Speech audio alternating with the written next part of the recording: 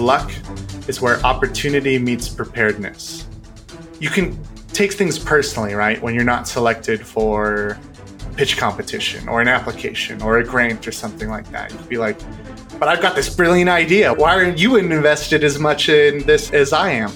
I look at it now more as there's going to be opportunities that come to us where we will meet people who will see the same vision that we do. And it is our responsibility to be prepared for those opportunities by creating a vision, essentially. That's Eric Schnell, founder and CEO of Crater. Crater is committed to bolstering the supply chain for the Department of Defense.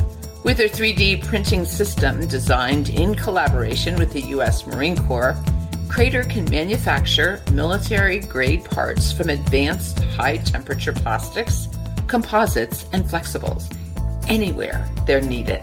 In this episode, we talk about putting warfighters first, the ability to control stress, and what happens when opportunity meets preparedness. I'm Maureen Taylor, and this is Think Like a Founder. So, Eric, you always have wanted to be an inventor ever since you were a little kid. How did that start, and where did it start from? I guess from the day I got my first Lego set, all the way to pulling apart remote controls, maybe not always getting them back together, and trying to fix stuff and kind of have fun with the world around me. And then what did you do with it? I mean, did your parents notice or siblings notice that you were doing something out of the ordinary? I would say that my parents helped enable it. We'd play with various items, we'd make stuff. I was a little bit of a perfectionist, so I'd make stuff to the instructions. Then my brother would come along and change it up. And of course, as anyone interacts with their younger siblings, they're frustrated by that. But it did definitely kind of, I guess, lead to today in some way or form. How did that lead to becoming a founder? Well, it's been a kind of a long road, and honestly, a little bit by accident at some points. When I started at college, I didn't start with exactly the intention of I'm going to graduate and become a founder, right? That wasn't my mission. I went in to do engineering. And wherever that took me, I just wanted to make cool stuff and help develop the future. And eventually, when the opportunity arose for me to actually start my own thing, I jumped at it.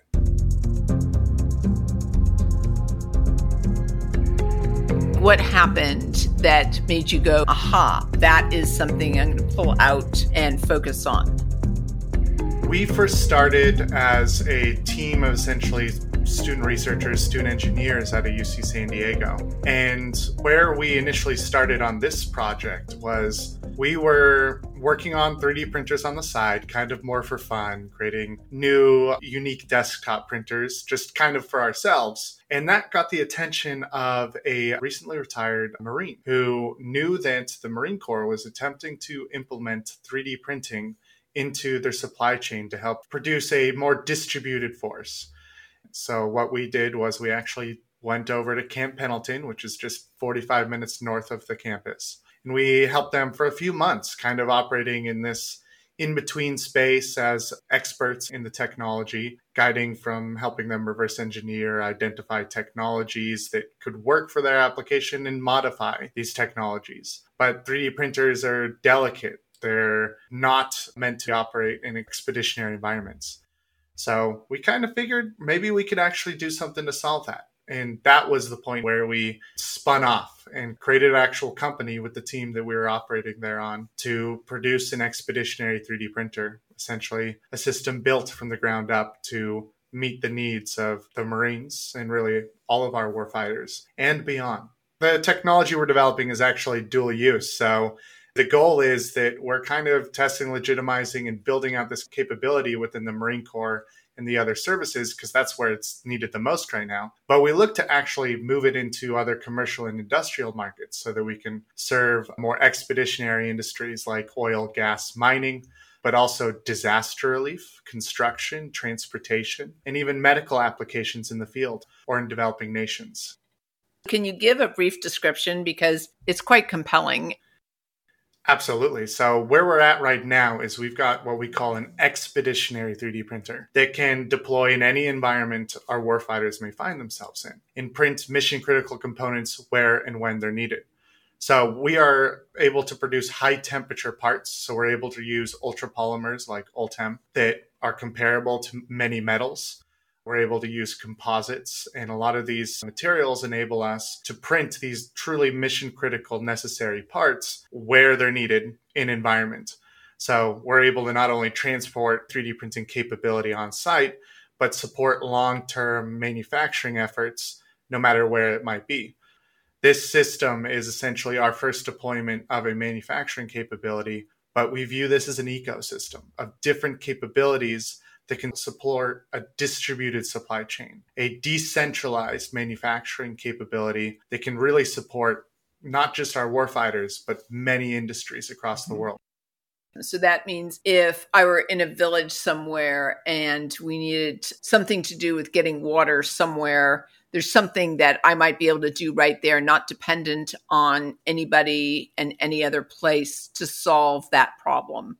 And it has been deployed in that capacity, not our system, but we have worked with a few NGOs that help support developing villages in certain areas. And one of the big issues when you hear about these stories of groups going in and building a well, for example, in an area, or establishing some kind of capability that helps support the quality of life in the area, one of the big issues of those systems is maintenance over long term. And if you aren't sending people back out there to do that maintenance, or you aren't sending regular parts, then it doesn't really matter in the end because it breaks down within a few months and then they don't have that capability anymore. But by putting a manufacturing capability on site, you enable them to kind of control their own future, to be able to train the people on site to be able to leverage it. That is so cool. Your parents must be very proud of you. From what they understand, I'm sure. that is really cool. So how many people in your business? Currently, we're a team of 5, though we are supported by a few other partner companies. So we're taking it one step at a time, but we're also always looking for opportunities to grow our team with people who share the same vision or have a potential to help deploy that vision, create that vision. But culture, especially at this stage when we're so small, is the number one consideration for someone who's going to participate in our vision. Because when it comes down to it, I'm sorry, I'm not interested in working with people who don't view our customer, the warfighter, our operator, as being the most important person at the end of the day. And that's just kind of how it has to be. And what do you want to do with it? You want it to grow and stay independent and be at the core of solving the planet's problems? Being independent allows us to kind of guide the direction we want to see in this, but that doesn't mean that we also don't plan to work with others. So we have multiple partners on deploying this ecosystem because I don't need to reinvent the wheel here. And sure, I could probably go off and make my own industrial scale large 3D printer, but I don't need to. And in fact, our efforts are probably better spent elsewhere. But if I can develop the relationship with those companies and then work to deploy those capabilities along ours and make sure that they play nice with each other, then the operator at the end of the day has faster time to actually using the technology, easier training, and more capability deployed in the field.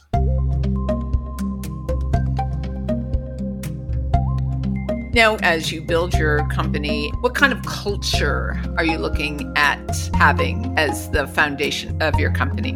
One of the things that we live by within Crater and look for in our partners is that we're warfighter first. We started as these technical advisors and we developed a company only because we saw the need. So that's kind of been our route since the beginning. And when I say warfighter first, that has the connotation, right, of the DoD. But really, it's bigger than that. It's more focused on our operators. Who's going to be using this in the field?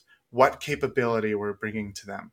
Does this make sense? It could be the coolest platform that does all this incredible stuff.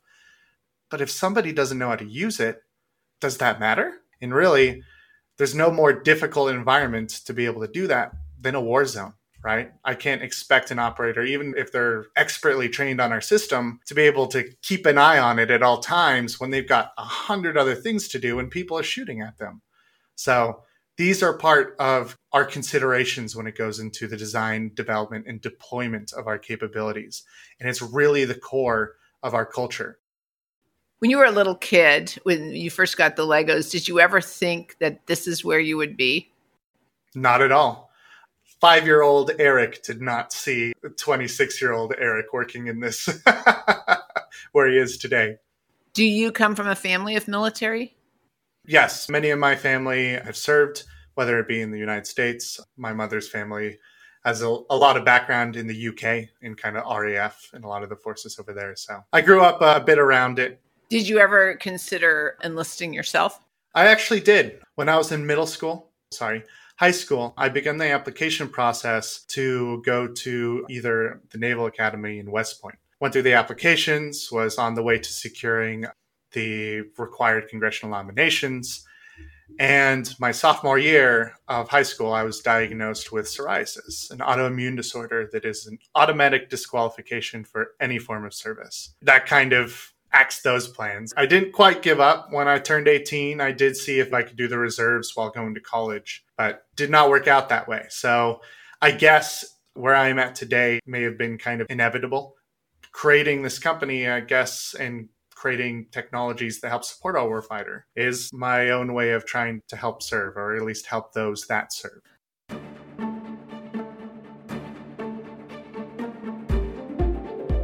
Do you get impacted by stress? For me, on the day-to-day basis, I would say that there's the kind that is operational. There's the stress of like, go, go, go. And I was an athlete, played water polo for about 10 years or so. And I would kind of align that more to that kind of stress. You're in a game, you're going, but you've got all these people beside you, you're playing your part, you're taking your role, and you're executing on it. And sometimes you don't always execute best. It's the exact same in the professional world. But it's fuel almost. You do need to take a break sometimes because, like any other kind of stress, it'll kill you if you don't treat it with respect. But there's a whole nother side of stress that wears you out so much faster. It doesn't feel like productive stress. It's going towards anything. And for me, that happens if emotional stuff is going on, you've got family issues, or if you've got some kind of external factor that you can't control. And I think that is the difference. It's your ability to control the factor that is causing the stress, at least for me. Well, to have that identification, it is so good because you can do something about it. Okay, so I was talking to the team, and mentorship is something very important to you, to be a mentor and to mentor. Is that correct?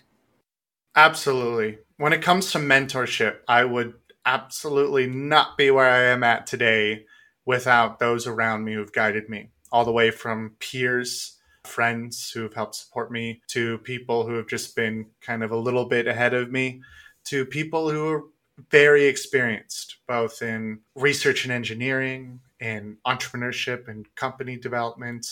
But really, mentorship is so broad for me. It can be so many different terms. And I would say that the first part of creating our company, those first couple of years, was just learning what a company is, because it's so much more than what you'd see on the news, right? And I only learned that when I started to try and make it happen.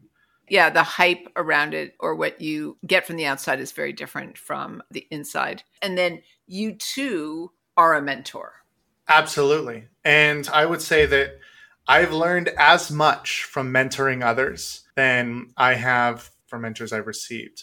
One of my longtime mentors who really had a lot of impact on who I am today and my company, his name was George Eiskamp. He actually passed away last year. And one day he helped me figure out something very complicated, and we succeeded. And I was thanking him, and I was being very grateful for what he had done to help me. And he said that he is a firm believer that if he isn't getting as much out of it as he is giving into it, as a mentor, then he's wasting his time. And that while he appreciates my gratitude for helping it, that he is also grateful for the amount that he has learned from working for me. And that really kind of changed my focus there, because being able to share what we've done in the past also opens the door to dialogue for me to learn what others are doing. So peer mentorship, while a mentor typically has the context of someone who's been there, done that, kind of educating the next generation, it doesn't have to be. It can be just two people with very different backgrounds sharing, here's how I did it, here's how I did it, and then seeing if you can find something out of that when you go away from that conversation, you can learn and execute on. And I mean, a good leader that will last is the leader who stays a student. Obviously, the benefit is keeping your mind active, but that curiosity of that reciprocal, that George was very smart, right? Because the one thing that happens when you get old is you think that your experience is the truth. It's not. It's only your experience. In the long run, no matter what we come up with today, the people who are actually going to be following, right, are the ones who are actually going to be taking whatever you built, whatever you created, whatever impact you had. When you're gone, it's going to be the next people who are going to actually execute on that. And whether they take your tidbit there exactly, or whether they use it as a background to build their own experience and then pass on their knowledge, it can take so many different forms.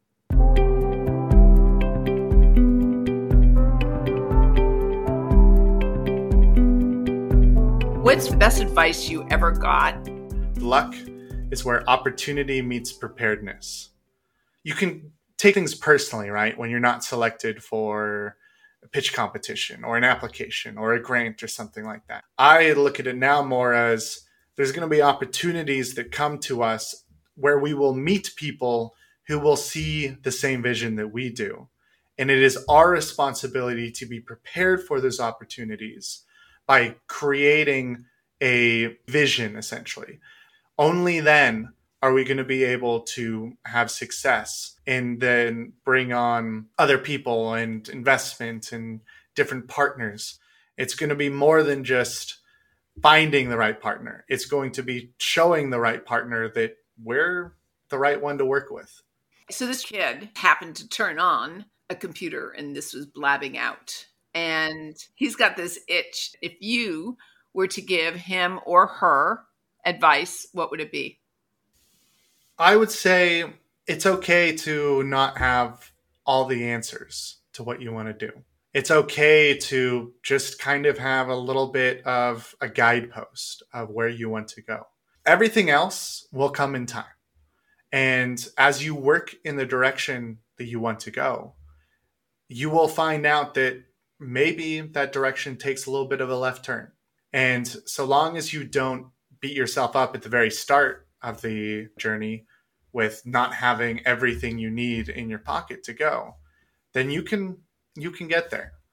And you've got to be able to be open to the world around you, because there are people out there that want to help you. And what your goal is to kind of start that journey and find those people, find those resources, find that knowledge you need, and find where you're going one step at a time. That was Eric Schnell, founder and CEO of Crater. Crater's 3D printing system allows the U.S. Armed Forces to manufacture mission-critical parts anywhere and anytime they're needed. Their expeditionary 3D printing fills in supply chain gaps to enhance capabilities in the field. You can learn more at crater.com. I'm Maureen Taylor. Thanks for listening. Series producer is Mike Sullivan. Sound design by Mark Ream. Content and scripting by Jacelyn Drown and Catherine Hardy. Production coordinator is Natasha Thomas. Thanks also to Selena Persiani-Shell, John Hughes, and Ren Barra.